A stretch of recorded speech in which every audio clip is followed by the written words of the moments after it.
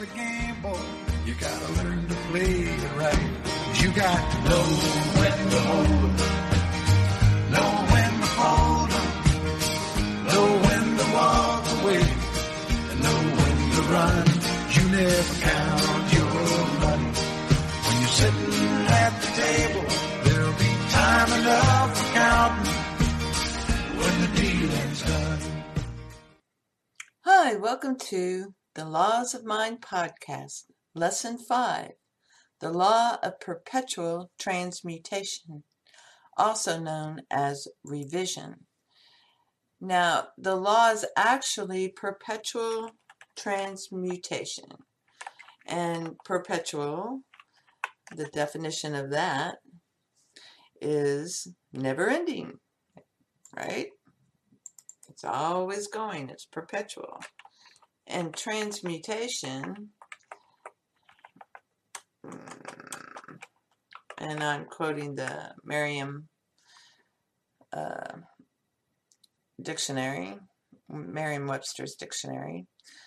Transmutation is the action of changing or the state of being changed into another form.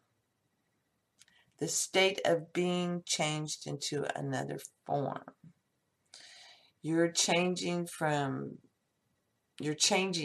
You're revising things in the past, and you're setting things up now that will cause a chain reaction in others to bring your desire to you.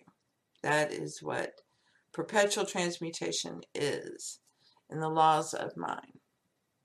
You can go into a memory and change it, and then everything from that moment, the photons, you're literally, in the scientific story, in the science story, is you're going to the photons and saying, no, I know I told you take left, take right.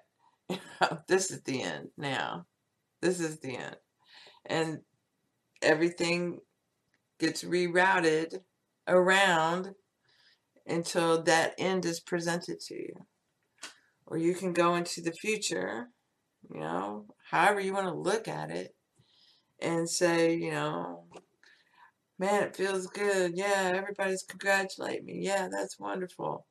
Yay, and you've imagined that end, and now it's going to come. You got into the right college, or you got out of the whatever predicament you're in. You got out. So you're perpetually transmuting. And it's called the law of perpetual transmutation. Remember, the laws are the nature of your being, and you're doing it all the time. You are perpetually transmuting things. You are manipulating them without really understanding how you're doing it. And now you're learning how you're doing that. And you can change the past and move forward to the future. So one of the things that most people don't realize is they've been doing it all the time. We all do it all the time. So like this pretty girl comes up to you and you're just flabbergasted. You can't say a word. Okay. And then she walks away. And then you're like, man, why didn't I say this? And why didn't I say that? And then you imagine, you're like 007. Yeah, I'm cool. And you do this whole thing in your head. And then you're like, man, I wish I'd done that. You just did it. You just did it. You just revised that conversation. And then the next time the babe comes up, she's still smiling at you. And she's still all interested in you. And you're wondering why, because you think you stood there like an idiot, but that's not how she sees it, because you imagined she saw it differently. You saw the conversation differently, and it went differently. You did it. You transmuted it. Now, those, little stories we go into about changing conversations and stuff, think about it, okay? Because that's the natural way you imagine and use revision. So not all the times is that a good revision, you know. Sometimes stop and think about it and then revise it. No, we didn't have that conversation. No way. No, instead I said blah, and he said, and I know he knows I blah, blah, blah, and da, da, da, da, da, and make your story, and then it will come. You just drop it, forget about it. It's done. And it's a law, and you're doing it all the time. And we saw that manifest itself in humanity when the alchemists were very popular and they were trying to transmute lead into gold. And you see that when you step back and look at the big picture. And right now the battle is the 4 horsemen. And there is no virus. It's God and man. Now, God is rising, and God is basically saying, okay, all you guys, which one of you believes in this caca? Or you can look at it like, hi, I'm the trickster. Boo! It's Halloween. That's God. God is the virus. Okay? Something happens. And people are thoughts and beliefs of the one man. If you want to express and experience life, then you can revise the things that help you forgive and forget. That's suckering the vine, where you go back and say, if I had not been hit this time, or if I had not said that, or if I had not, whatever. And it can be 20 years ago. So I'll give you an example. When my husband was very drunk one evening, told me the story of his mother who was dying of bone cancer. She called him into the bedroom, and his sister, when they found out she had the bone cancer, it was in 90% of her body. And his sister had been accepted at Texas Women's, and she left. She went up to Denton. And my husband had been accepted at UT at Austin, and he stayed. He went to U of H instead. And, this is the story was meant to be. This, you're supposed to get over this. And she had maligned him and many men in her life. And she was extremely intelligent. And she was just an amazing woman. She really was. She was the executive secretary to the president of Vicks Corporation during World War II. And they came to check her out because she had a German name, and they came from Germany originally. And she got wacko on them, and they went away. It's a great story. But anyways, I'm losing the point. The point is, he told me this story and how she said to him, I maligned you all your life, and I'm so sorry. And he didn't know what to say to her. And that's what he was crying out to me. And he was drunk, but when you're drunk, you're in your imagination. And he was hurting. And, all I could tell him at the time was, she's your mom and she loved you. She just wanted you to know she loved you. And he goes, no, what does it mean?